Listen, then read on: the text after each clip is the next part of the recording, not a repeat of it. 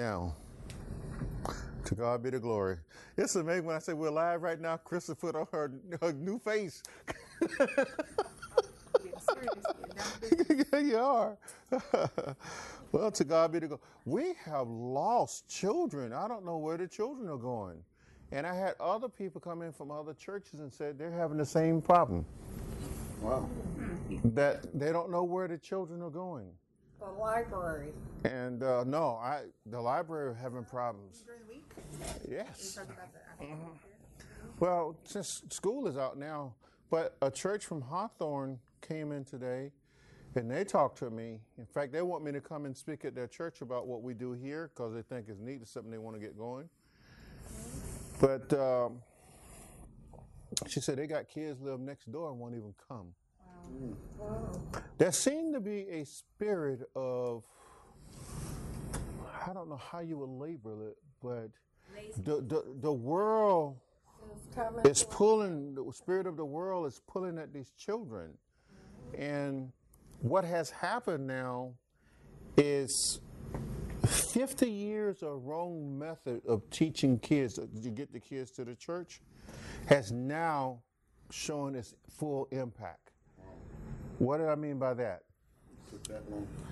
Yeah, well, because now, if you're just preaching and teaching the gospel, they're not coming.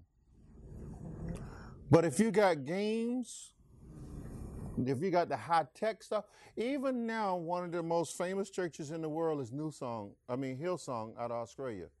If you watch their worship service, I'm not speaking against them, but for the younger generation, they got the light shows. My son, the church he goes and work the sound system now, Michael, you met Michael. He said, Dad, we do light shows. I'm going, what? Lasers? No. Yeah, all that stuff, all the fancy stuff. And I said, Michael, I'm not speaking evil against anyone, but that has nothing to do with the gospel. They're doing a lot of like the concert style. You got it. And that's the way it is. And if you cannot offer kids and young adults this, they're not coming to your place of worship. They are not coming for the most part.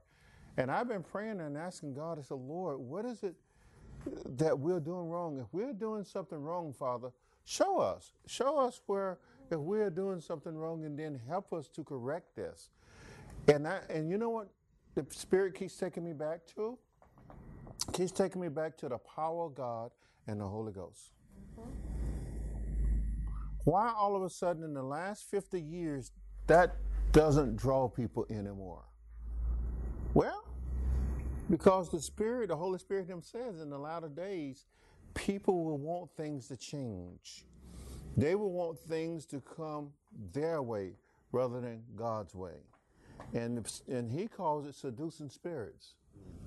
There are seducing spirits out there now, and they don't even know that they're being seduced by the entertainment spirit rather than the power of the Holy Spirit and the power of God in Jesus' name. And so what you see now is the large so-called third world countries are experiencing great movements of the Holy Spirit. It's simple and natural. And it's simple and natural. Because you sent that beautiful, whew, glory to God. They don't have that. They don't even know to expect it. The only time they get to see that high-tech stuff, Chris, on a large scale, is when men and women come and preach the gospel and they use the high-tech stuff to get, unless you have powerful speakers and stuff, you're not going to reach 1 million people standing on a field with your voice. I don't know how Lord Jesus and Moses them did it. It's just the act of God did that. Moses, 1.5 million to 3 million people speak and the whole congregation heard him. You know that's God. Same thing with Lord Jesus when he spoke to thousands. I mean, he's God. But nowadays, and I tell you, Krista, I'm just going to be honest with you. I'm so afraid for the modern generations. I know. Because, believe it or not, the song that Michael W. Smith sang, he said, when the music stops and it all have passed away, what do we have left? He said the only thing you got left is what? The heart of worship. That means from here. Because when everything else ends, that's all God wants. That's all God wants. That's all God required. Over thousands of years, that's all Father required. He wants a heart of worship coming from his people. And so, and I've asked the Lord, Crystal, and I'm asking you all to pray with me and to fast with me and pray over this, for Jesus to show signs and wonders at the preaching of his word so that people would know who God is. And when people see that that's a fake and the gospel in its purity is real, then I know there's going to be a powerful movement of people who's going to be hungry for the real deal. Rather than this stuff that men have used to deceive literally over the last 5 decades or longer. Millions of people have been deceived. And they wonder why now, at an alarming rate, people are running away. Just got to keep shaking that mouse. At an alarming rate, running away. Because if you think about it, Brother Amelia, who are the lawmakers that changed things that made them the way they are today? And who were the young preachers in the pulpit when the change began to take place? Because they wanted to draw people. And I'm not so sure if it was intentional, but rather than depending solely upon the Holy Spirit. And I'm going to say this, and there's no offense to Brother Amelia, but they're his age group. They're the baby boomers who brought this in. They brought the big bands in the churches because they didn't used to have them. They brought all the fancy stuff that Hollywood had into the church. And what happened?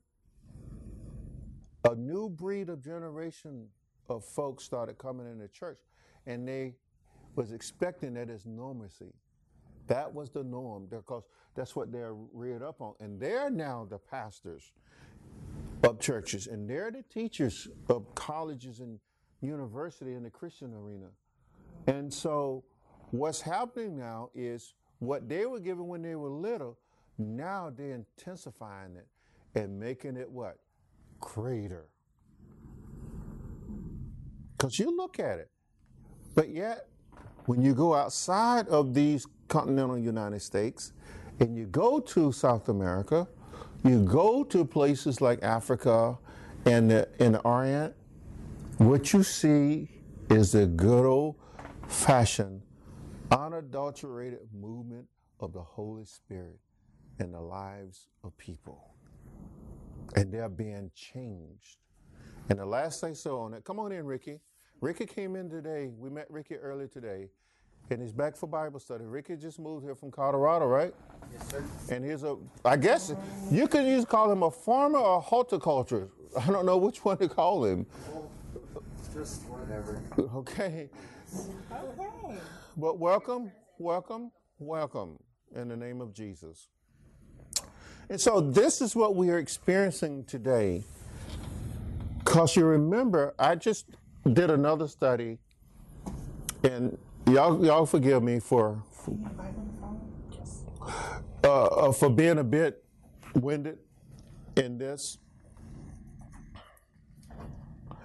I did not know, Crystal, that Corinth was a 1 million person sized city. That's a mega city. And Ephesus, in its area, was a 300,000 people city up where it was located. And you're talking about these are powerful hubs, both internationally cities, multiple cultures. And so of their day, they were worshiping what was available to them because that's all they knew. And what we're about to see today is Paul is going to draw a beautiful picture of Christ in the scriptures in this second letter, and especially in this part, because chapter 7 is connected, especially with chapter 6, starting verse 11 to the end of that chapter. And what we're going to experience, everybody, is Paul pleading with a people that was inundated with a system of beliefs that was totally contrary to the Word of God. But these people didn't know that there was actually a one true God, because they was pantheists. They worshiped many gods. So it was just another God on the table to them. But this time, what Paul is giving them is that when Christ comes in to someone, there is literally and spiritually a transformed life. A change. And that's the life that Jesus is coming back for. He's not coming back for a life that's popular with the majority. Does that make any sense to everybody? But he's coming back for a church that doesn't have a blemish, and we talked about that, right? A spot or a wrinkle. We covered all three of those. And we're going to see some stuff. 4:30 this morning, the Spirit had me up, and I'm digging and I'm cramming and trying to get a better understanding from Him. Lord, what was these people actually facing? And what, in fact, are we facing today? Is there a similarity? And if so, how do we move away from that into the one holy God character? He's going to tell us. Now, also, another thing before we go to the Lord in prayer that you need to know about tonight's study is that when you go from 1 Corinthians to 2 Corinthians, it is not a rapid succession of events that take place. This is two books that was written, two letters that was written over a period of time. There's a big gap between the two letters. And possibly it could have been a third letter. This actually could have been the third letter, and there was another letter that had mentioned some stuff that he quotes in this letter that's not quoted in the first letter. So it possibly could have been a lost letter out there somewhere. Okay? However, Or a rewrite. Because not necessary. something back then, and maybe there was some points he thought were more important that weren't as important. Okay, now I follow you. Now that you elaborated a little bit more, I was thinking more on an editorial, but it wasn't an editorial. Yes, a redress of some issues, he does. And whereas the first letter, as we're going to look at, Crystal, he bombards them hard, very hard about their behavior. And the second letter, he's in a sense apologizing, but not really apologizing. Does that make any sense to you? Because he sees the change, as you had said, Brother Amelia. He see the growth that had taken place over the first letter that he had wrote them and said, look, these are some issues that have been identified by some of the saints there. And one of the primary saints that identified the issues in the Corinthian church was a woman named Chloe. She wrote Paul and said, hey, this is what's happening. And Paul going, what? And he addresses a lot of those issues, as well as some of the brothers who had came back and said from firsthand experience, that yes, this is what's going on. And now, possibly in the second letter, Paul is in prison in Ephesus. He's not there with them. He's in prison. And he's addressing them and saying that I'm pleased with your spiritual growth. And here's where we get in trouble in our Western world. Our Western world way of thinking is that it seems to be a different kind of growth that takes place in the spiritual realm with us and the physical realm, our behavior, when in fact the two are synonymous. And the little fancy word that we like to use is called contemporaneous. Contemporaneous simply means you got two coexistent things happening in modern times or at the same time, simultaneously. Okay? And therefore, spiritually and physically, they cannot be out of whack. What happens with your relationship with the Lord Jesus Christ also must reflect in your behavior. It must reflect in your character, your personality, your attitude. Is that making any sense?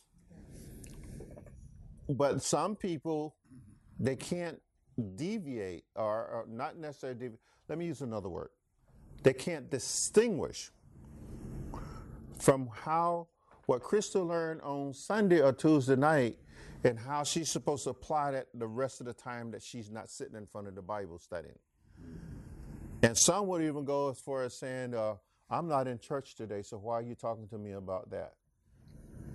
Could be some punishment. Yeah.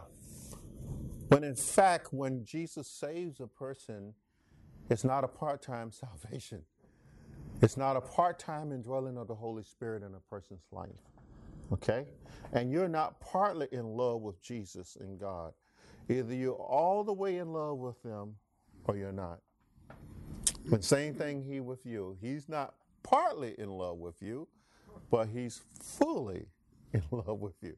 Is that making any sense to anybody? And so today, sister over there, Tamara, is working. But we're going to get down and we're going to pray here. We thank God for the safe travels. It was just absolutely, in a sense, electrifying yesterday to have Tamara and her crew and Shelley and her van packed and Big Bubba packed.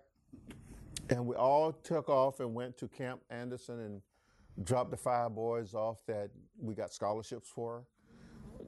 And Camp Anderson has got to be one of the most beautiful places in the state of Florida. It's high tech too. And it's high tech. So the kids going to get every bit of what we talk about in a sense. I don't know about that part, but the availability to present, they have the high tech stuff.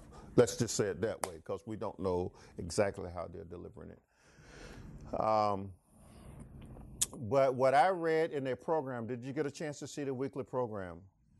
I read what I saw in the program, Brother Amelia. As a deacon, you'd have been pleased and said we made the right decision because, Miss Marie, the kids are going to be saturated with the Word of God.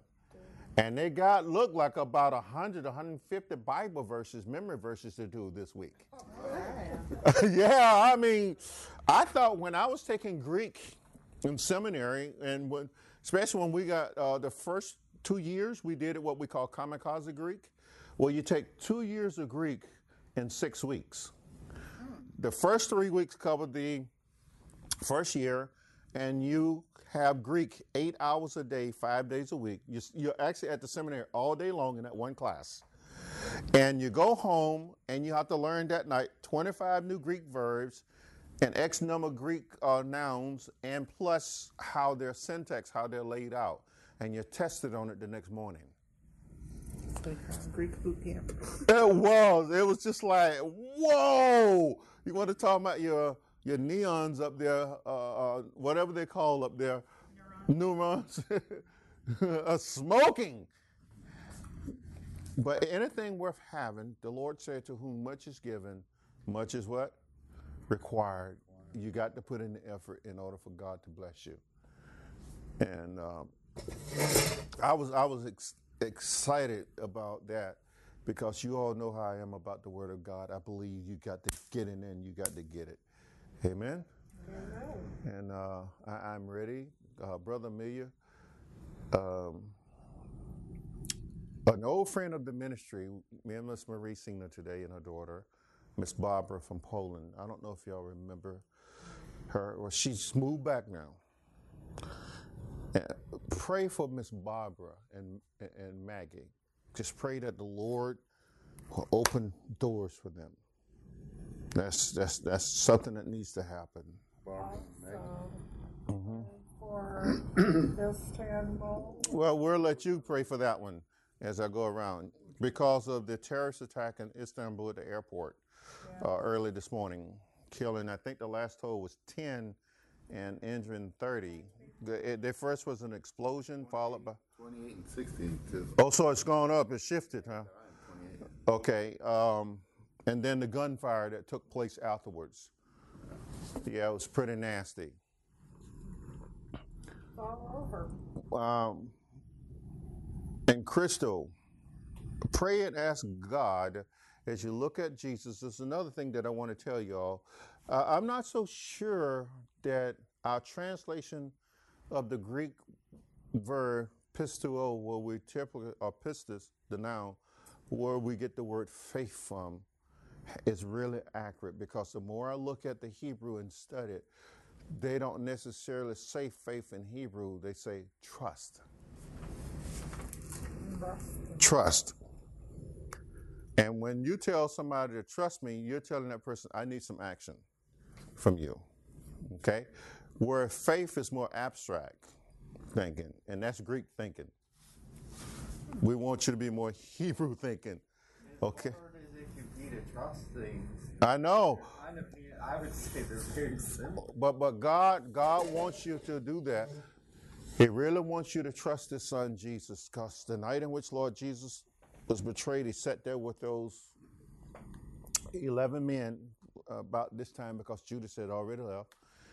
He said, you believe in God, believe also in me. And I think a better way to have said that from the Greek to the English is, you trust in God, trust also in me. And that's what he's asking us to do, Crystal, because we need a building. And we need a building right now. Okay? I know. And will you pray a prayer of trust to the Lord Jesus Christ? And something else that knocked me up against the head just the other night, Ricky, in Romans chapter 14, verse 23, Paul was talking about how we were not to eat and not have trust in God.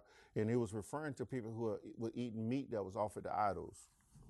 And how people would look at that person and say, why are you doing that? But you, the strong Christian, say, it don't bother me because I know who my God is. To me, it's just meat, right?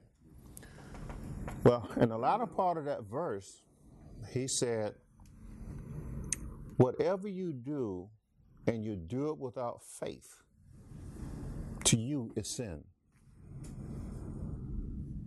Whoa.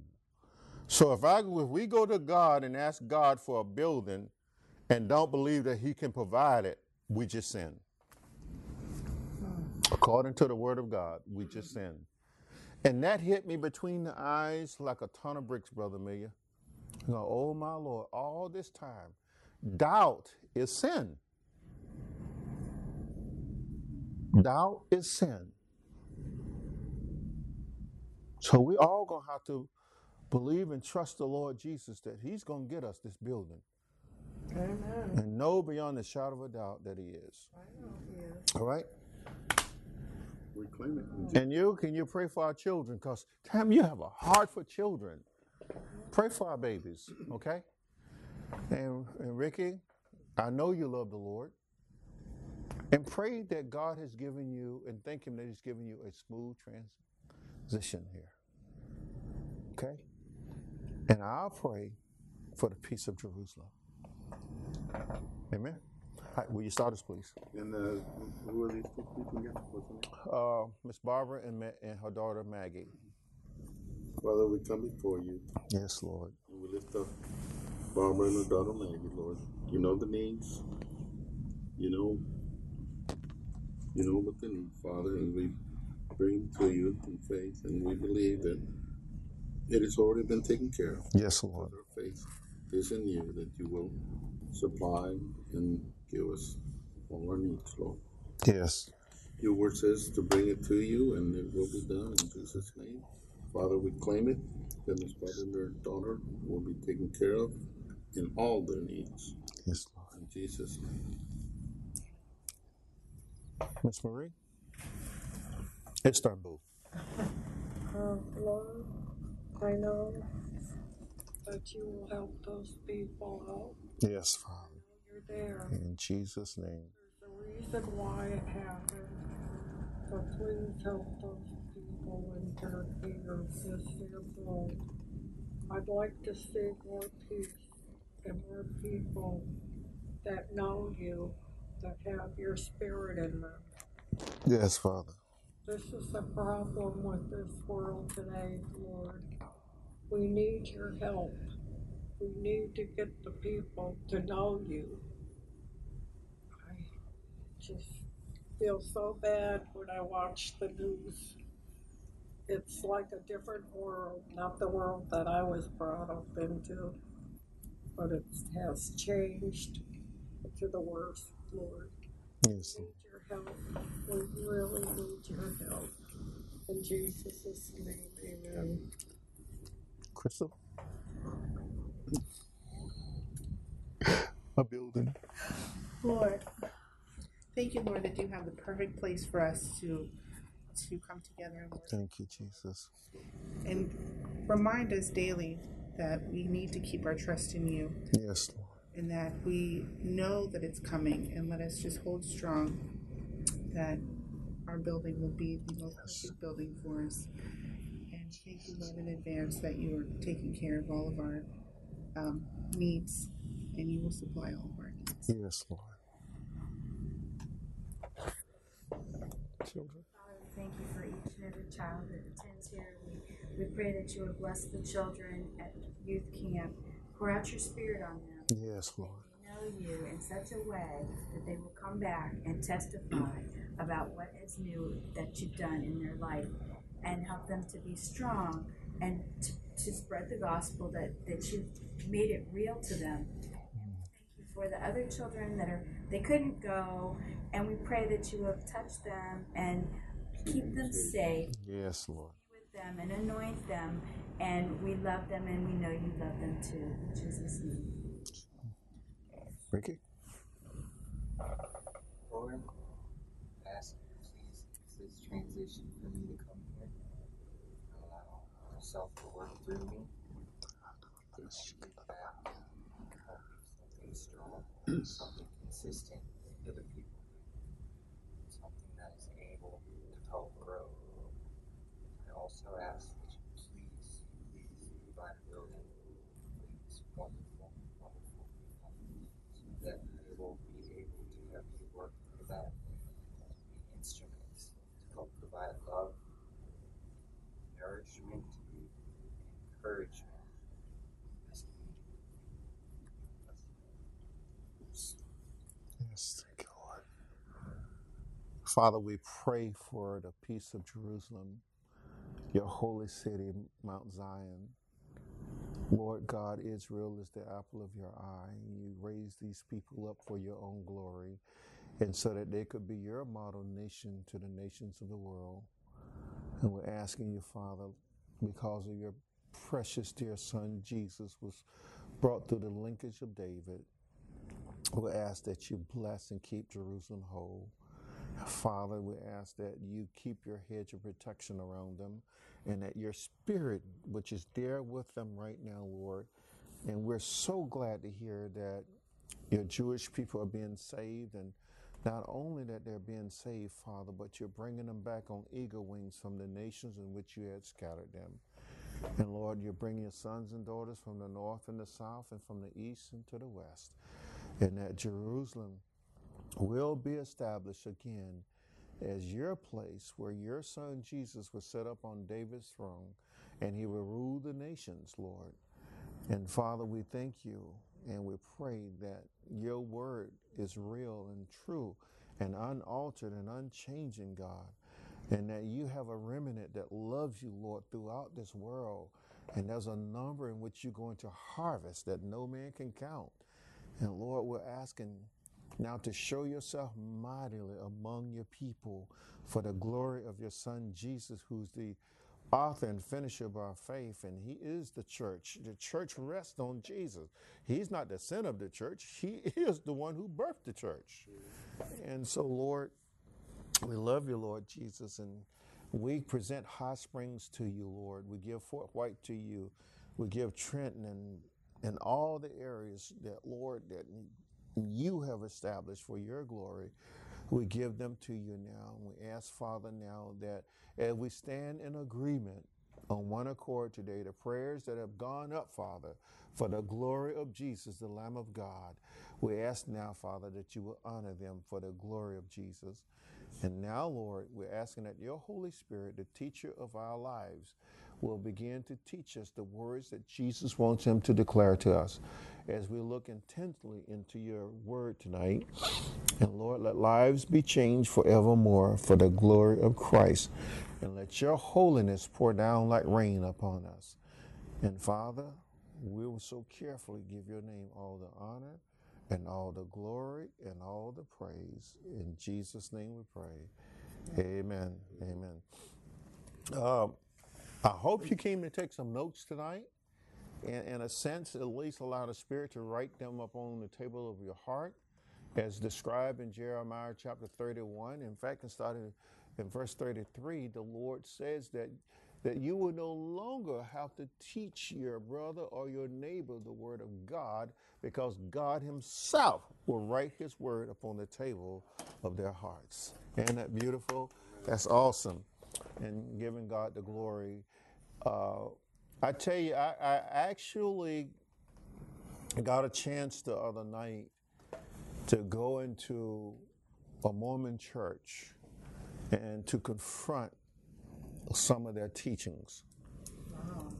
And normally I don't like to call, you all know how I am, I don't like to call denominations and churches out. I don't like to do that. But when I know what's being taught is contrary to the word of God, I don't care who you are. It has to be spoken out against, like the Apostle Paul said. And I tell you, even nice people can be deceived, and even very intellectual people can be deceived with the right spirit. Okay? And what this young Christian brother Joshua and I did, in fact, Joshua was the one that set it up. I went along as an invite after actually pleading to go, not necessarily pleading, but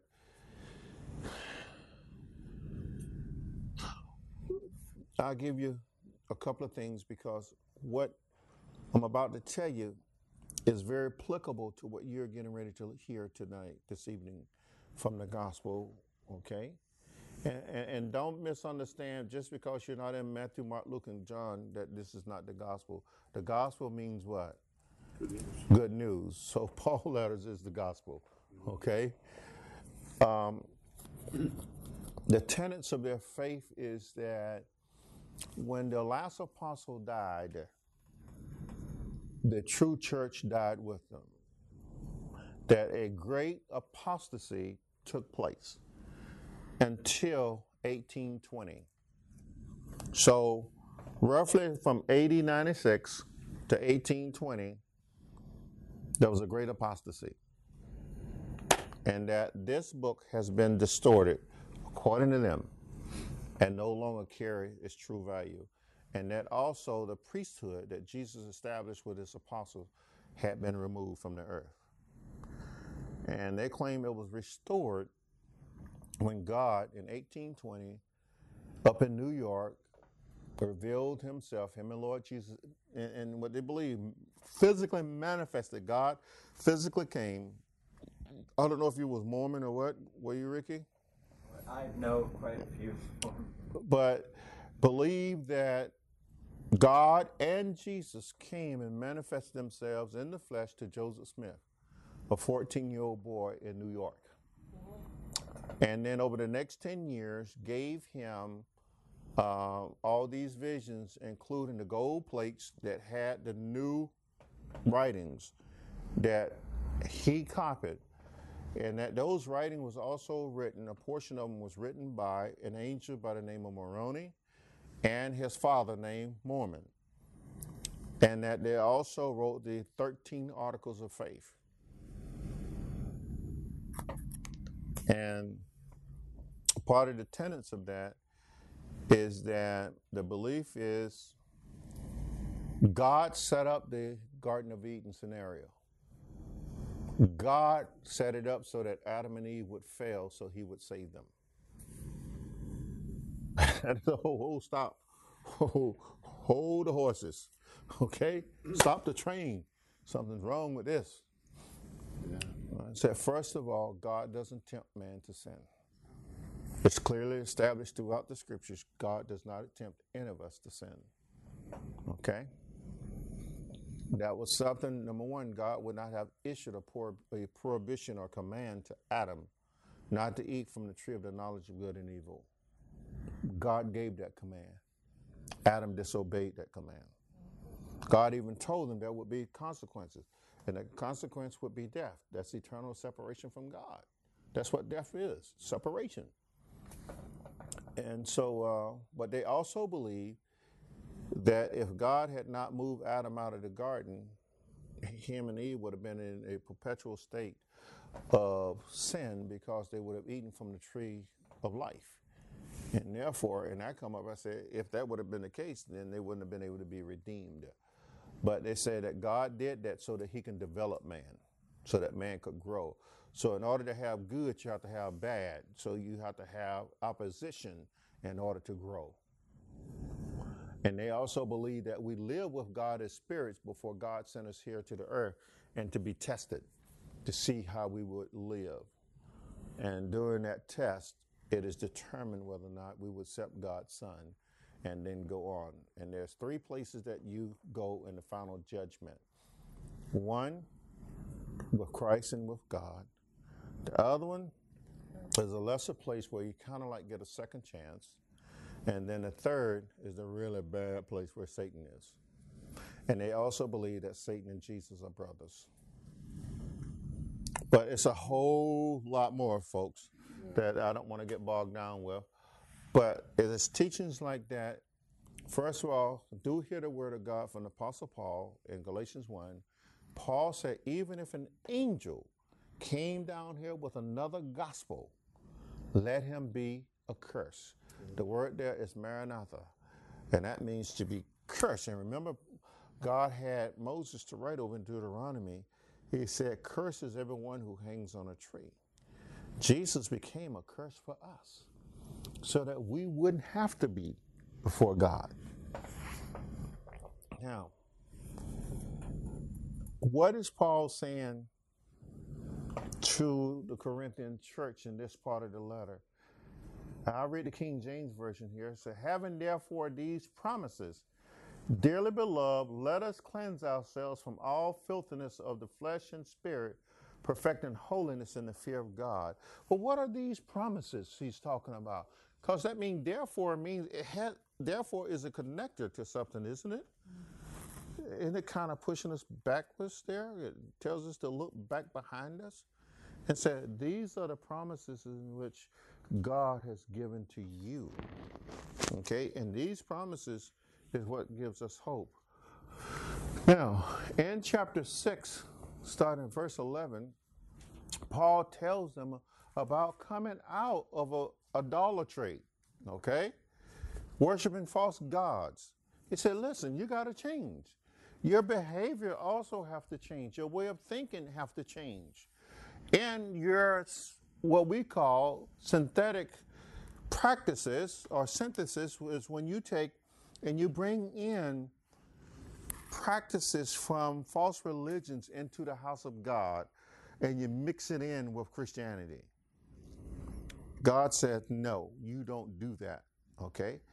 Because that is what makes your spirit unclean or defiled before God.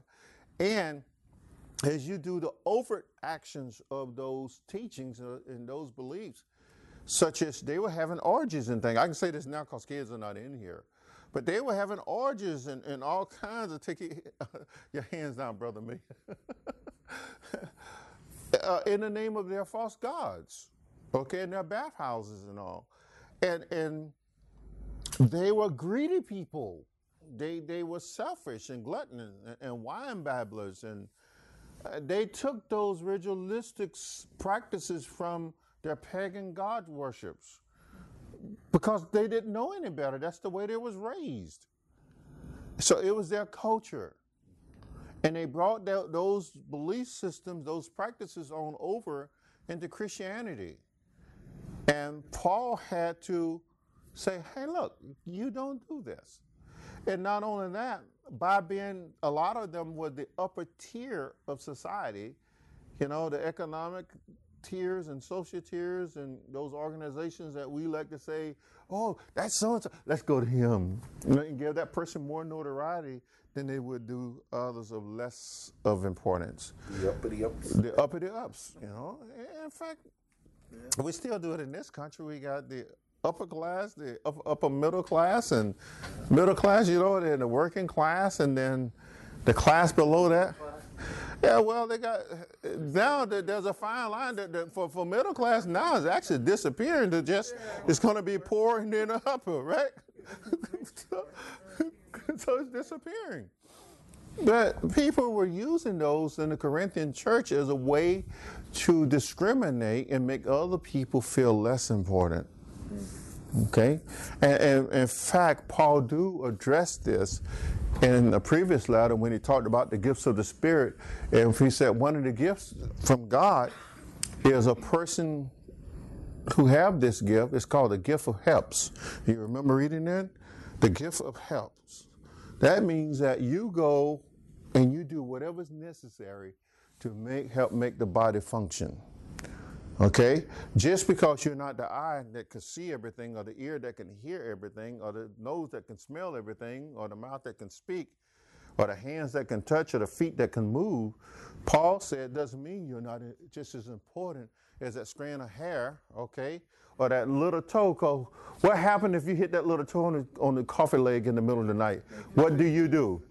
It makes you know it's there. Am I right? Makes you sing, dance, jump. Yeah, and even say magic words that you didn't think you could say. Okay? You construct all kind of adverbs all of a sudden and adjectives. You really do. And so, huh? Yeah, you think it, yeah. But he was telling them, come on, guys, don't do that. You don't do this in the house of God, because there's one body. And the head of that body is Christ. There are many members. And then he even dealt with, and I didn't realize this, Brother Amelia, he showed a parallelism, a side by side of, okay, in your society there are different jobs. Some jobs bring great esteem and some jobs doesn't, right? Most of us don't want to work on the garbage truck, right? But we want an office on the 7th floor, next to the window, right? With the AC. With the AC. That job, and with a 6-digit figure, and we're going, wow, you know, you got it going on. In my own parking space.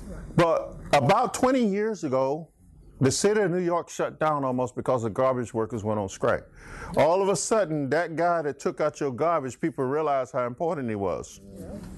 Almost shut down the city of New York.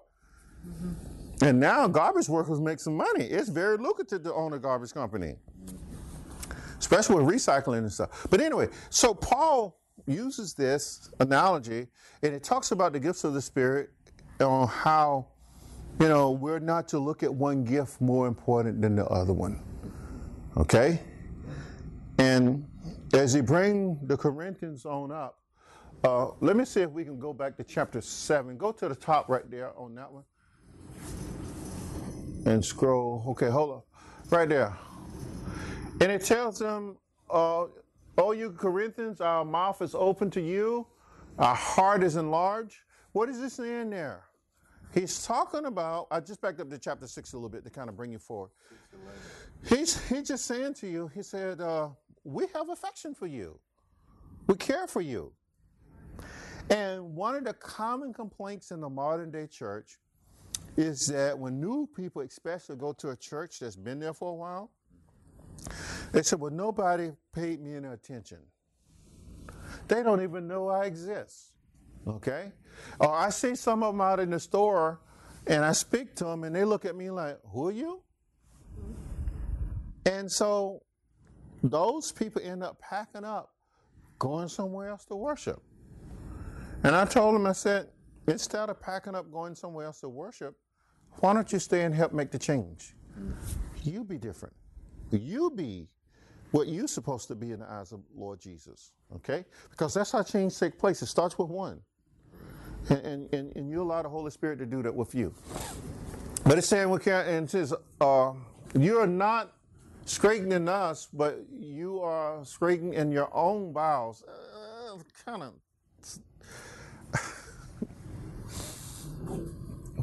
You cause yourself to look bad. It's not us. Okay? And bowels mean there's a problem with the heart. You got a heart issue. Okay? And now for a recompense in the same, otherwise a payback. You follow me, Crystal? I am. I speak as unto my children, but you're also enlarged. What is it saying? Yeah, you know, even adults sometimes have to be looked as children. Because you remember one of the things Lord Jesus said, unless you come to me like little children, you cannot enter into the kingdom of God. Okay? Yeah, you got to submit yourself to Jesus and humble yourself, because a child doesn't come with expectancy to be recognized as something big and something boastful. A child comes on, there's Jesus, everybody, let's go. There's Jesus. Right? Well, moving right along. What follows next is absolutely not really paid attention to today. Don't be yoked with unbelievers. Corinthians, you just came out of worship. Why you want to put yourself back in company of that?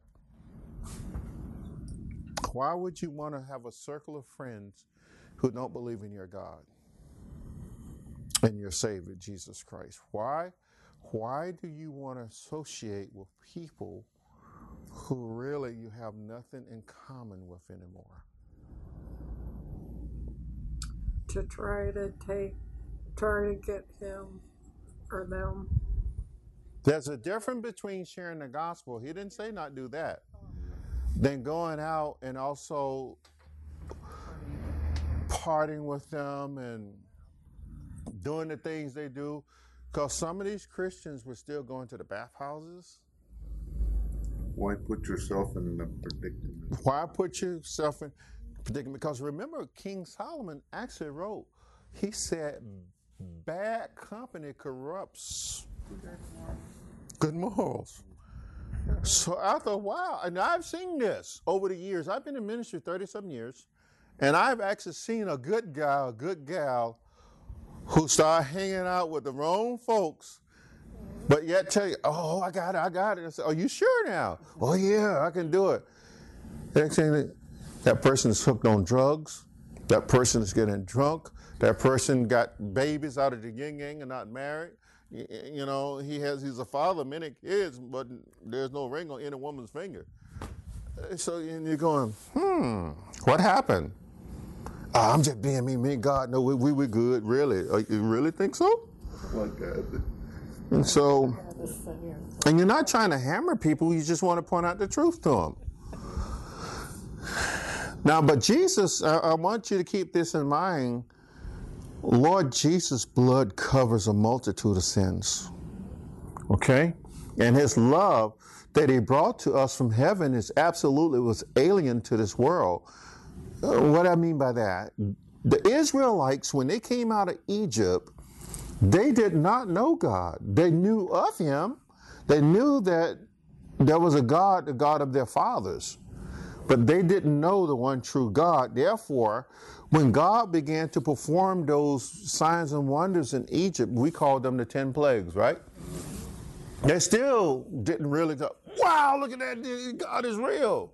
They didn't do that and went flocking to him. Because what happened, even the last big plague that broke Egypt's backbone, right? The death of the firstborn, the night of the Passover. Did you know, even after that, they still didn't flock to God? And even after God had Moses open up the Red Sea, when God blew an east wind all night long and made a dry route through the midst of the sea, to me, that would have been pretty convincing to me. Okay? Not even the sandals got wet. Not even the sandals got wet. I mean, to me, it didn't take a whole lot of brain power to be convinced that God is God, okay? And especially after having seen what happened back in Egypt and I'm no longer a slave. Well, And nobody's putting a whip to my backside and make me carry bricks. That's me. But even in modern times, everybody, there's still a level of doubt out there. Because Jesus said that even the prince of this world, through the writings of Paul, he said the prince of this world has blinded the eyes of unbelievers so they cannot see the one true God. That's why you have people saying God doesn't exist. Or even say, if they think God exists, they would say, God doesn't care. they blame everything on. Yes. And then they began to set conditions for God, and then they want to negotiate with God. Well, God, if you love me, do this, this, and this. And in return, I'll do this and this for you. Making deals. Yeah, making deals. But that's not the way it goes. They don't get to write the rules to the book. They've already been written by God himself. Is that making everybody okay with the truth here? I hope so. And so, but don't be unequally yoked. Come on. I love my brother. I love my sister. And you telling me, look, if you love him, go down on your knees and pray for him. Ask Jesus to have mercy. Ask Jesus for the grace of the Father to flow from him to them, so that the veil of their eyes will be removed, so they can see the truth. See what the adversary of God is doing to them to keep them from being saved. That's what you got to pray for. All right? Just jump on down. Keep going. And so finally, go back up. You went too far.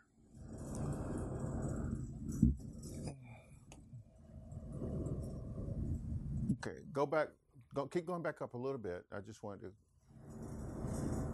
So in verse 17, he tells them, come on out. You've done a good job so far in loving Jesus with your life. But there's some things God wants you to shake loose. In order to do that, fix your eyes on Jesus, the author and finisher of your faith. Love him, embrace him. Meditate upon his goodness and his kindness every day. And when you do, in your heart, you wouldn't want to offend him. You would simply want to love him and walk out from there and be separated from the folks that still try to pull you. Because I guarantee you, if you start hanging around long enough, you know how many times guys next door have asked me, say, come on, preacher, have a drink with us. Say, come on, what you drinking, preacher? I say, tea. I said, but it's not on Long Island, though. Okay? But if the Spirit of Christ didn't give me the strength to resist it, I will probably end up indulging in being on an intoxicated beverage. Probably could lead to other things. All right? Because there's all kind of single women over there that would love to have a trophy. I'm not saying I'm a trophy. Okay? But the devil would love to say, look, she just took a trophy, a prize trophy. That's a pastor. Can you see the headlines now? And So he says, look, because Paul knows the benefit of coming from, out from people with that kind of lifestyle and keeping yourself pure. Because what he's doing now, Tamara, he's now using Old Testament language that's saying, be holy for the Lord your God. He says, I am holy, God said to Israel. He said, when you go into the land, this is the practices, these are the lifestyles, these are the behaviors, these are the attitudes and personality of the people that's already there. Okay? God already knew the nations that was in the land of Canaan. He knew their lifestyles. He already knew what they were doing. And he was sending his people right in the middle of them. Okay? And so he said, now when you go there, this is what I don't want you to do. I don't want you to copycat them. I don't want you to emulate their lives. I want you to be who I say you are. And in modern time, Jesus says, I want you to be what I am. And the only way you can get there is by fixing your eyes on me. Amen. And loving me. And when you do that, then you're able to walk in holiness. You will be holy like God. You will be holy like Jesus. Just in case people don't know this little small part, Jesus is just like God. Okay? There's no difference, no deviation between their holiness. He is called in the Old Testament the Holy One of God. Okay? And he is called the Messiah, the Anointed One. Well, what does that mean? Well, God has set him aside. He's different than everybody else on earth. No sins. Yeah, no sins. And then God gave the writer of Hebrews in chapter 4, tells you and I that Jesus was tempted in every way and yet without sin. Okay? What do you mean by every way? Okay, put your imagination to work and then you'll see it. Think about it. Okay? And so whatever way that is, or ways there are, proper English, right? Then you can see it, you can experience it. But in the gutter? Yeah. He was tempted to go to the gutter. He was tempted to go to the high fashion world, okay, and be like the kings. And then he was tempted to do, hey, Jesus. Yeah. And the little girl took her little gown and did this. Okay? But not only that, but even boys. Yeah. Everywhere you can think of it. But he had already conquered the desire of temptation in the wilderness, even before he preached the first sermon or did the first miracle when he was tempted by the tempter. Mm-hmm. When he fasted 40 days and 40 nights, what he did, he made sure that his flesh, not his spirit, because he can do anything in the spirit, but his flesh as a human was able to withstand the most powerful temptation when the tempter came. Okay? And he was the best. And so he withstood him. Now, so Paul is giving the church now in Corinth a very beautiful picture of Jesus here. And even though he said, well, he's not really describing Jesus in all his words to them. Yes, he is. He really is. Because if you study the Old Testament writings, you will see that the Messiah is absolutely the warrior of God who has never done anything wrong. Yeah. Never done anything wrong. The Son of God. That's why in Psalms 2, he said, you are my son. Today I have begotten you. What? Well, what does that mean? Does God live with a harlot? No. Does God steal? No. Does God murder? No. Does God lie? No. Nothing but the truth is in him. Because it said Moses came, he said the law came through Moses, but grace and truth came through Jesus Christ. What does that mean? Grace means that he's absolutely every bit of God. The Father. He's just like his Father. And he speaks the word of truth. And he gave what the adversary was, who was opposite of him. He says he's the father of lies. He says there's no truth in him. So he really is giving a beautiful description of the Son of God as a man. What?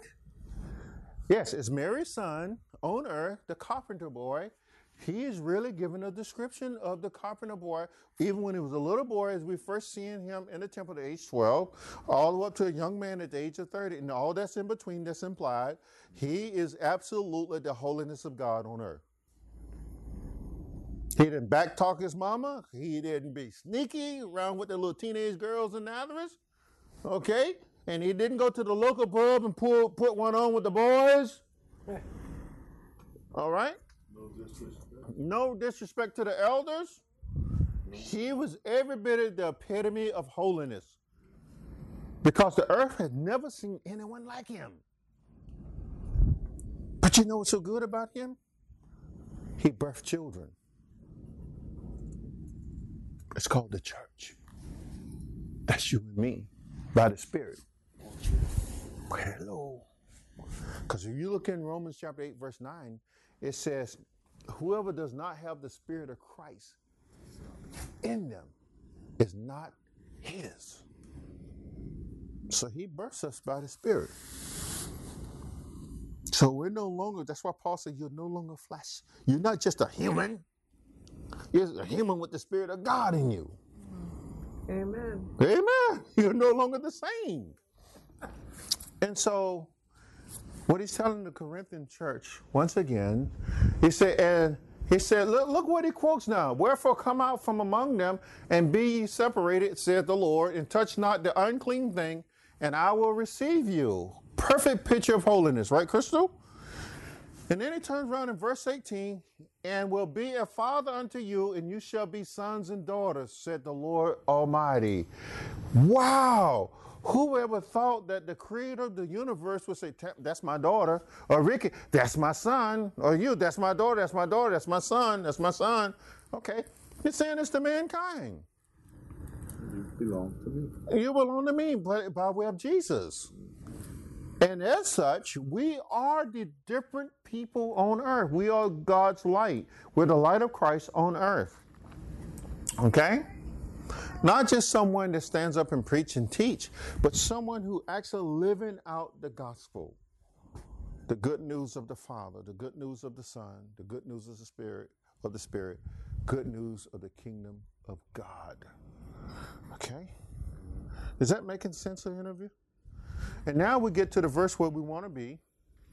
And here's that verse 1.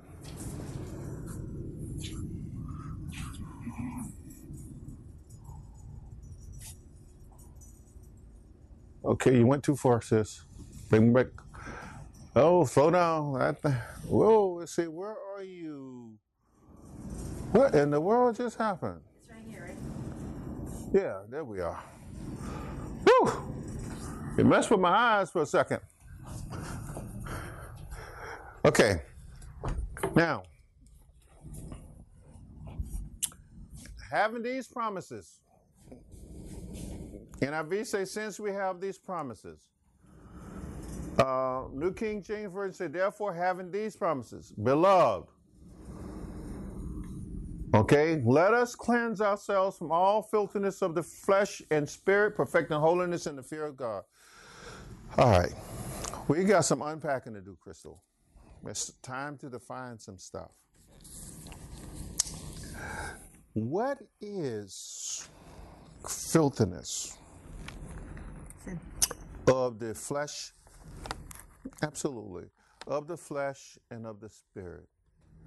Because if you had never been to a church before, and this is your first time hearing the Word of God, what would that mean to you?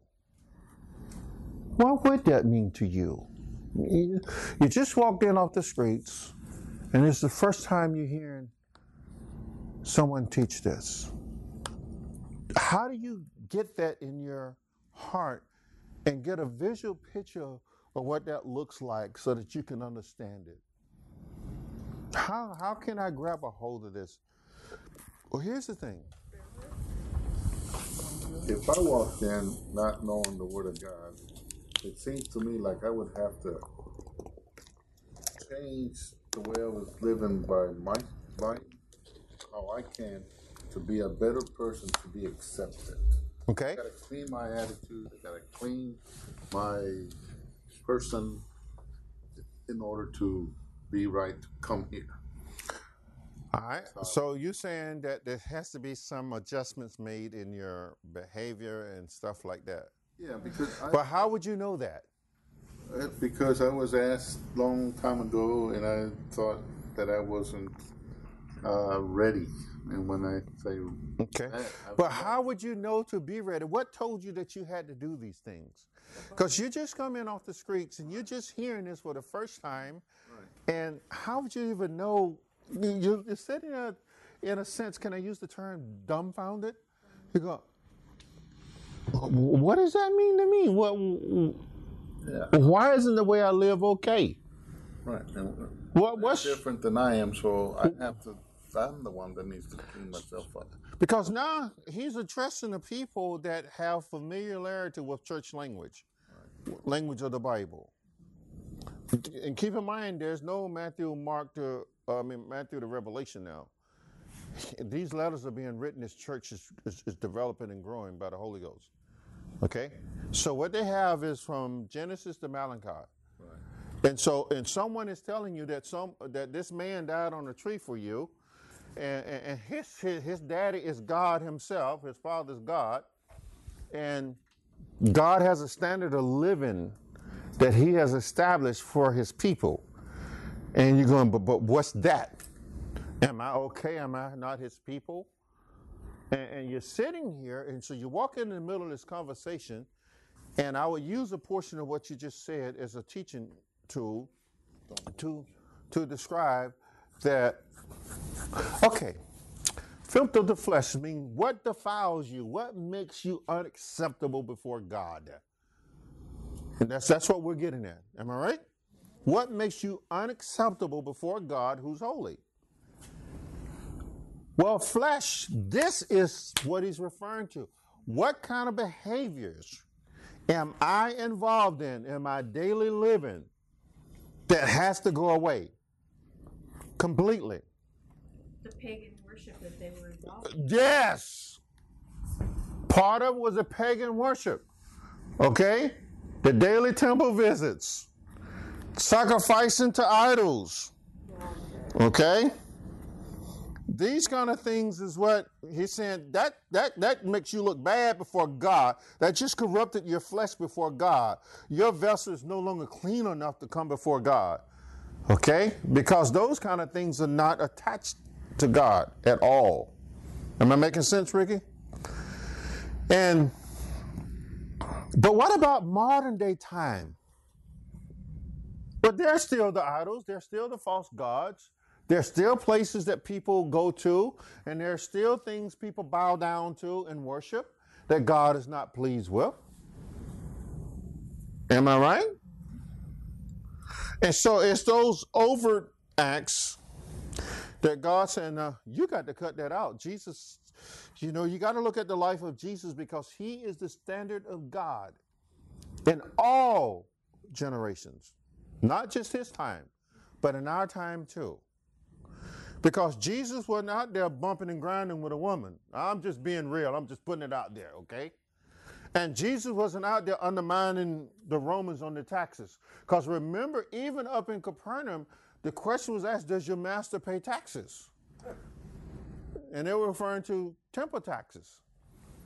And Peter was going, and Jesus said, Peter, okay, if the children of the one that's doing this, if they have to pay taxes, do they have to pay taxes or the slaves? He said, the slaves. He said, then the children are free. Yes. He said, well, Peter, go out there, and I want you to take a hook, throw it in the water, catch a fish, pull him up, then open his mouth, and there's a coin. Go pay the taxes for you and me. And the other part that down in Jerusalem, they really try to outsmart him and say, does he respect Caesar? Let's catch him in a trap. Do you pay taxes? She said, come here. Because he already knew what the game was. He said, give me the coin. Whose superinscription is on this? They say Caesar. He said, give to Caesar what's Caesar and give to God what's God. Boom! Bam! He slammed him. Okay? So he's saying, listen, I understand there are things that you're going to do on earth that you're required to do, but they shouldn't interfere with what God requires too. Okay? Live your life on earth among people that are not saved. He didn't say pack up and move out of your neighborhoods and leave your jobs. He didn't say do that. He's saying don't you live the way that they're living. You be different, and the way we do that is by embracing Jesus with all our hearts. Okay? And the Holy Spirit will strengthen us to do that. And then people will see, you're different. Yeah, let me tell you. Well, why are you different? Oh, I got a lover that's greater than my wife, that's greater than my husband, greater than my children. Well, who's that? His name is Jesus, the maker of my soul. Okay? Now, so now we kind of hit on a little bit the aspects of what defiles the flesh. Doing those overt acts that you know God is not approving of. Okay? Well, what about the spirit? Uh-oh. Now you're going into a different arena.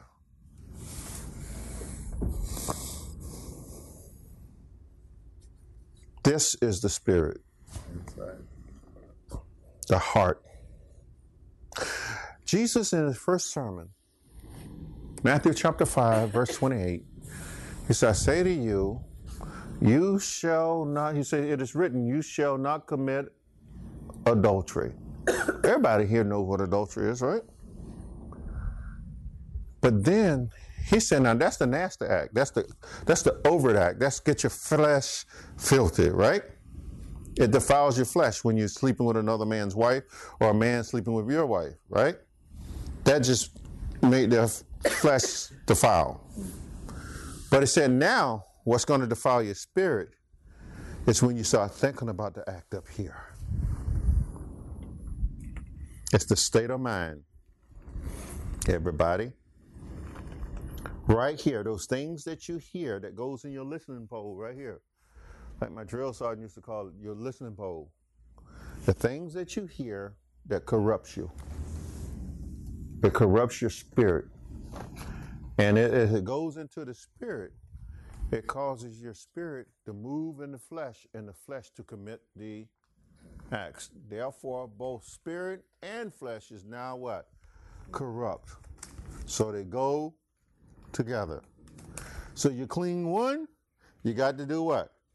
Clean the other one. You cannot do both. I mean, if you clean the spirit, that's a start. Oh, I stopped thinking about it, and then go put your hands on a woman's butt. Whoa. Right back to square one. Right back to square one. So you got to clean up the thinking and clean up the actions. Okay? Now, he's going to get into an area here.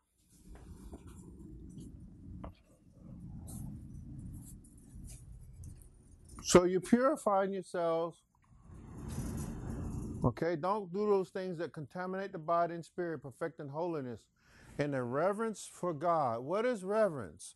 You remember we talked about in Exodus chapter 33 when the pillar cloud came down, when God came down in the pillar cloud to the door of the tabernacle and Moses was in the tabernacle? And the children of Israel were standing in the door of their tents and they saw when the cloud came down. The moment they saw that cloud came down, the scripture tells you and I that those people prostrated themselves and began to worship God. Because they feared God. You really think God going to show up and you not do something? Oh, no. Things are not going to stay the same. I'm telling you. Because what happened when God came down on that mountain? The whole nation trembled. And the writer of Hebrew would later write that Moses said that I even feared for my own life. Moses was scared because he had never seen that. And so, early part of the letter, he said, because we fear God, we fear the Lord, we persuade men. That's what Paul had said early in the letter. Because we know that men will stand before Jesus on the day of judgment. And we will stand before the judgment seat of Christ too as believers. He said, because of that fear of standing there and not knowing what he's going to do, he said, we persuade men to do what's right. But in America, we have this belief that if I come to you and tell you to stop a certain behavior, I'm judging you. And that we hate them. I spent a bit of time this morning speaking with a sister in Christ who don't seem to understand that God will send good people to hell if they don't have Jesus. If they're not obeying God's commandments, they're not keeping Lord Jesus' commandment.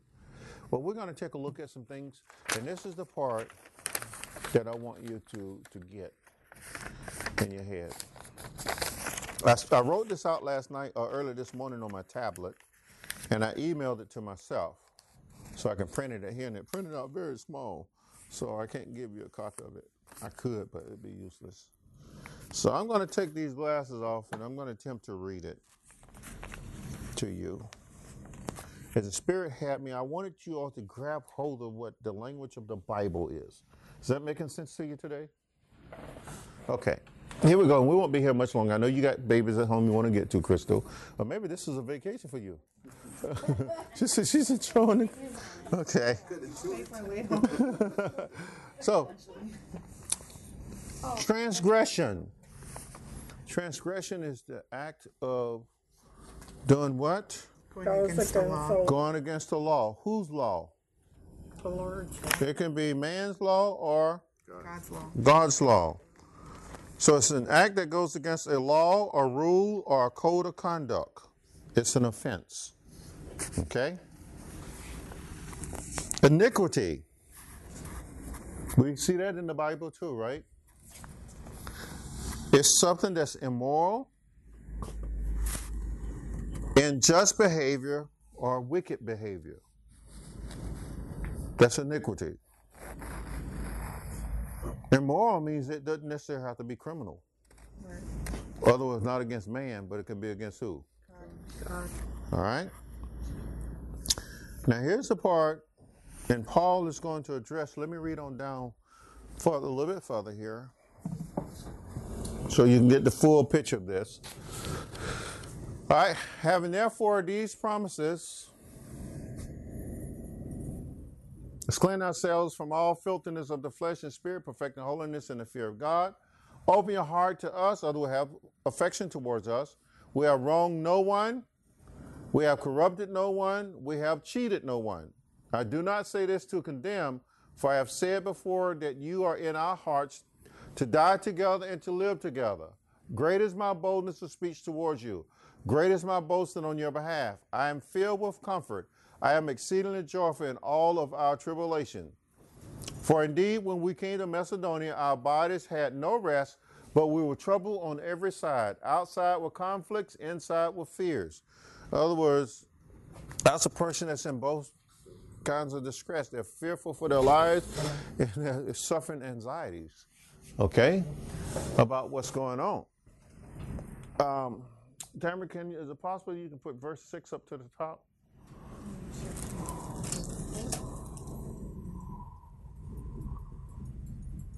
No, you're going down. You're going the opposite way. No. Go to the bottom arrow. There you go. Use that one. Put verse 6 to the top. You're almost there. Good. Now go over here to the far left and hit those 4 little boxes that's joined together. Far left, look, go to the left of that. Left, left. There you go. Up, up a little more. Up a little more. Right there. Down, down. Right there. Hit that box. And what that does is bring the whole thing together. It synchronizes it. It says here, and on the NIV side, but God who comforts the downcast comforted us by the coming of Titus. Paul said we were feeling bad. We were battered, okay? We were tired, worn out. But God sent Titus to us, another brother in Christ. And not only by his coming, but also by the comfort you had given him. He told us about your longing for me, your deep sorrow, your ardent concern for me, so that my joy was greater than ever. So he said Titus came with good news. He said that you Corinthians do care about me, and you're concerned about what's going on with me. Ardent means that you have a passion of care in your heart towards someone. It's a genuine feeling that you have towards someone. And so he's telling you, this man just came with good news. He said, I know that you're real now. And then what else? Even if I cause you sorrow, and this is the part where you're getting ready to get another teaching on. Even if I cause you sorrow by my letter, I do not regret it. Okay? Though I did regret it, I see that my letter hurt you, but only for a little while. Yet now I am happy, not because you were made sorry, but because your sorry led you to repentance. For you became sorrowful as God intended, and so were not harmed in any way by us. Godless sorrow brings repentance that leads to salvation and leaves no regret, but worldly sorrow brings death. All right, that's a mouthful, right? Let's break it down. Man often is sorry for his conduct, but does not see his conduct as sin against God. For example, a person that get caught stealing, they only feel bad because they got caught. So there is no a sorrow there that caused them to change their behavior and never ever want to steal again. Is this making sense to you? Yeah. On the other hand, on a similar side, you have a guy, Mr. David had seen this before, commits a crime, got caught, made headlines, right? And then the guy shoots and kills himself. Because the way of the world was, you got to take yourself out. You can't overcome this. This is too huge. The embarrassment and the shame is too great to bear. And the only way out is suicide. Check out. Okay? My brother-in-law, who's a state police officer, a few years back, busted a pastor in the car with another man. Wrote him up because they was engaged in that. Wrote him up, and it said, and the pastor begged him, don't put him on a report. And he said, because you are a pastor, I am going to. Short while, the pastor committed suicide. He died in his sin. And so he took the world's way out. And the way of the world, sorrow that comes from the world that leads to death, the world says, get him. He deserves everything that's happening to him or to her, right? But God says through Jesus, I got a different approach for you. All right? Here's some things you need to consider. Crime means the transgression of man's law. Wrong means the transgression of conscious law. What does that mean?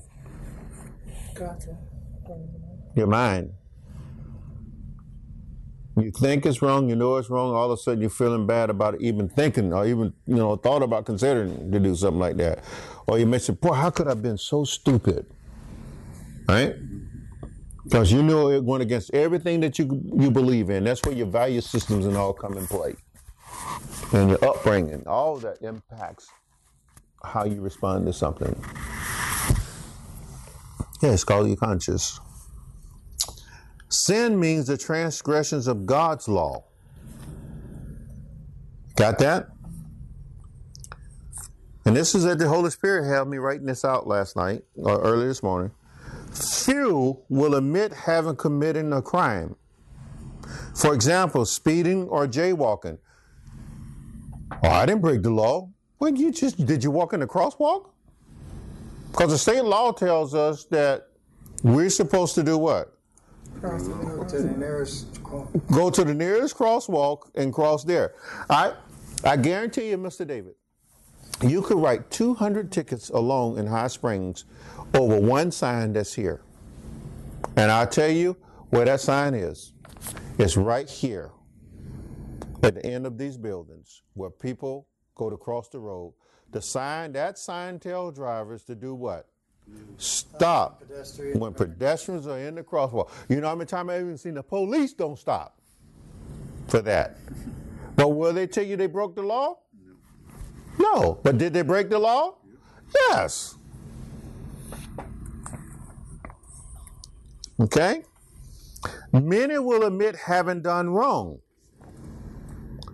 For example, maybe I shouldn't have kissed this girlfriend. Okay? That's crime against what? The conscience. Because you know not to go bother with somebody else's girlfriend or boyfriend or someone's wife or something, right? Just asking for it. And then, little will admit having sinned against God. That would require them to know that God exists and that God is holy. Did you get that? That's why you see in our society certain behaviors of certain people, certain lifestyles. Oh, you can do that long. What's wrong with two people loving each other? Isn't God love? Don't God want you to love? But did you read the rest of the story, though, from God? Okay. Why can't I go even if my mom told me I can't go? Am I my own boss? Well, if you're in your own house, yeah. But if you're in your mom and dad's house, God said honor your mother and your father. It actually goes the other way around. Honor your father and your mother, that your days may be long upon the earth that the Lord your God gives you. But a lot of teenagers, they're going, I'm grown. And how old are you? 12. And you're still in your mom and daddy house? And you're saying that you are grown? Why aren't you paying bills then? Rent. Rent. Because I told him, I heard a brother in Christ, and I got his book down there, that said the definition of parent is pay rent. Pay rent, parent. That's comical, isn't it? So, but Paul is telling them, but godly sorrow penetrates the spirit. And it calls you to tell God and Lord Jesus, Lord, I'm so sorry for doing that against you. And I know that if I don't fix my eyes back on you, if I don't start walking with you again and showing you my love, I know that there's a consequence for my sin. The first church listed in the book of Revelation is the church in Ephesus. And if you read that account of Ephesus, they were doing some really neat things. They were doing ministry, Mr. David. They were really doing some marvelous works. Okay? And the Lord Jesus recognized that, Tamara. He said, look, you're doing good work. He said, but there's one thing you have forgotten. He says, repent In other words, turn around and go back and do the first work. Well, what's that? He said, go back and love me again. That's the first work of every believer of the Lord Jesus Christ, every follower, every disciple, is to love him. And out of that love flows the work of ministry. That's when you get to do and exercise them gift with them little ivory keys and them little black pearly keys that you like to play and sing with that beautiful voice that you sing, because you're going back to the first work, because you that first work is I love Jesus, therefore I love to play for him and I love to sing for him. Who in the Bible that did that? King David. David played before God and he sung and even wrote those songs down, and they call them what? Psalms. And he was probably the best musician of his day, at least one of the best, right, Mr. David? Yeah, but I can kind of be a little bit subjected on that and say yes. Yes. So what is he doing as we get ready to close this out? I know it's a little late. I don't even know what time it is. I lost track of time. Okay, we'll leave at 12. I'm joking now. So, godless sorrow. You can tell, Paul says, when a person truly means what they say to God by turning away from that wrongdoing, that sin, and turning back to Jesus, or turning to Jesus. For some, it will be the first time. And that's where the word salvation comes in at. Okay? And for others, it's actually also can be a salvation, but a different kind of salvation. Because what I realized the other night when I was reading in Hebrew, that the word Joshua is used not only just to save a soul, which means salvation. Yeshua, it also means to be saved from something else. Okay? So, by turning away from that sin, that act, that overt act, okay, that behavior that everybody can see, and that covert act or that covert behavior, what's that? Secrets. That secret sin. And that's one of the things that King David had prayed for. He said, Lord, keep me from secret sins. In other words, when behind closed doors. A long time ago, a country singer by the name of Charlie Rich sung a song that was so famous. You remember that song? Behind closed door. Yeah, behind closed doors. No one knows what goes on behind closed doors. And in Las Vegas. Yeah. And we have a thing on television now, what happens in Vegas? Stays in Vegas. Go, are you sure about that? Because God said, what happens in Vegas, I want you to change from it. I don't want you to bring that mess back over here. Okay? And in all sincerity, as we give our final thoughts for this part of the letter, Paul said, you want to show Jesus love? You want to show God that you love him? Then repent of your sins. It's not enough to tell God, I'm sorry. But your actions have to match it. How many times have we told our kids, I know I have, Dad, I'm sorry, I won't do it no more. Go, oh, you don't mean it. You don't mean it. You're going to do it again. Right, you're going to do it again.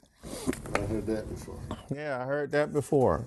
But don't we do that with God? Don't we do that with Lord Jesus? So, he had really drawn a beautiful picture of what Lord Jesus looks like. And that's really the life without sin. A life that is so beautiful before the Father. A life that Jesus himself said, I always do those things that please my Father. It's the life that the end part of Psalms 19, where the psalmist said, Oh Lord, let the words of my mouth and the meditation of my heart be pleasing, unto you. be acceptable and pleasing unto you. Okay? And you really want to sing that song to God? Every one of us should say yes and truly mean it. Lord, let my actions, because that's when it's saying the words of my mouth is actions, and the meditations of my heart, of the Spirit, let my life, my whole life, because that's what Paul just covered with the Corinthians, and this is the part that you got to get. He's covering the entire life of the person. And I'm not just talking about lifespan and time. I'm talking about your spirit and your body. What happens in both covers the same person. Let them both be clean before God, because both makes up the one, you. And that one is the same one that is made in the image of God, and that's being transformed in the likeness of Christ by the Holy Spirit, day by day. Any questions? We may not have recorded this one correctly, but at least we talked about it. Okay? And we didn't get very far in this chapter, did we, Crystal? Yes, the first few verses. Okay. We're somewhere in there, right? We got a lot of info. Yeah, that's a lot. It is. Information. It is. And God doesn't give information overload. He always gives us enough. Always. Spirit knows exactly what Crystal can take. And Crystal can take a lot. She's like, oh man, we got to go home now? We just got started. Enough so they hunger for the rest. That's right. That's right. And so the rest of this chapter, he's going to deal with how they dealt with someone who had mistreated him. And the Corinthians took corrective actions right away. And he told them that their actions were correct. And he told them, but be careful though. Don't let those corrected actions go on too long. And then you turn around and weary the person that supposedly had done this wrong and cause that person to lose heart and want to give up on God or Lord Jesus, because you're constantly hammering that person. What you call it? Overcorrect? Yeah. And you know what? A lot of times I pray and ask God with me and Matthew, because Matthew is my biggest challenge. Matthew is the most challengeable kid I have. I tell you, some days he wear me down. And I just have to say, Lord, please. My mom, and y'all can go home anytime you want. It's just me talking. We'll close out in prayer. It's just me rambling now. My mom used to wear my butt out a lot. Of all her kids, she probably wore more clothes out on me than she did in all of them put together with a switch. Because, boy, I was something else. Mama, I'm not going to do it no more. Yes, you are. No, ma'am. Yes, you are. Come here, boy. I know you. Uh-huh. Whacker, whacker, whacker. And you know what? I will go right back to it again. It's almost like I didn't get the lesson. I wasn't listening. And she would tear my butt up. My mom was one of them old-fashioned people that she's going to whoop your butt. She didn't say go stand in a corner or go mop the floor or go rake the leaves. She said, come here, I'm going to tear your behind up. And that's the way it was in them days, Mr. David. And as they would call it, they got the butter from the duck. He's smiling, and this is scaring me. Okay. And so that hard hit Sammy, come here, boy. Yeah, I know, Ricky. Oh, you're fine. You're fine. I got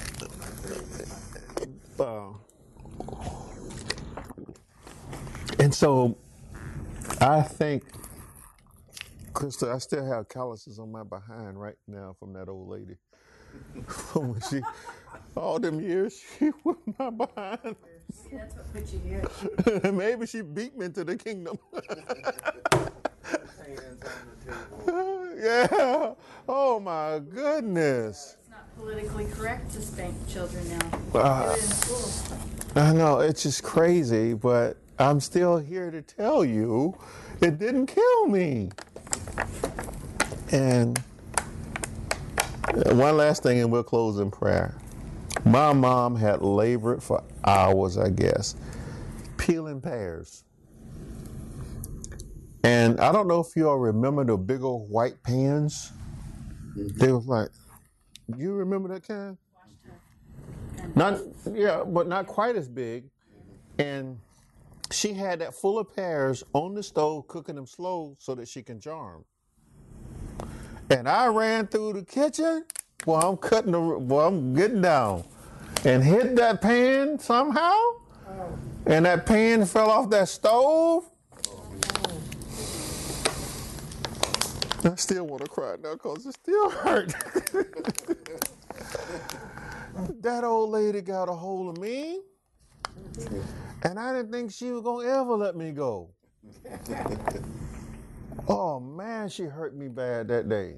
She said, this is going to hurt as long as you live. And she was right. You ain't lying. I told you this is going to hurt me more than it hurt you. Oh, I don't know if she ever said that, but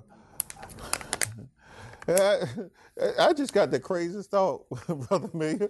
My mom, we just buried my mom last year.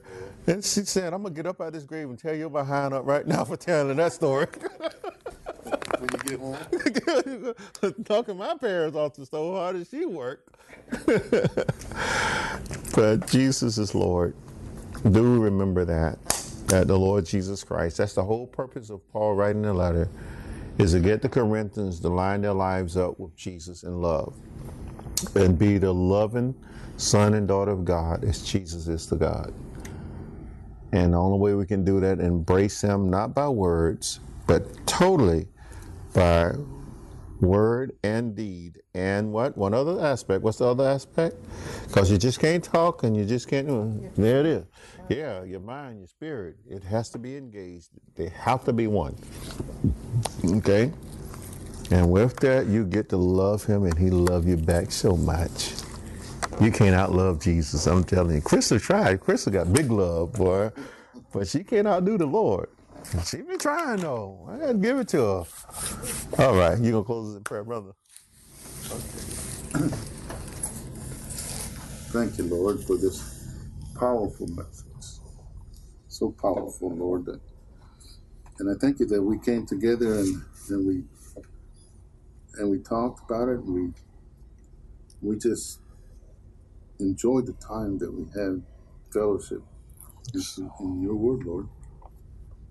And like Pastor said, it's a beautiful picture. And we saw it. And we thank you, Lord, that you have many more special words for us to see in this gospel, in this book, Lord. Until we meet again, Father. Keep us safe. Keep us close, Lord. Yes. Until we come back and praise you again. Looking forward to it, Father. In Jesus' name. Yeah. Amen.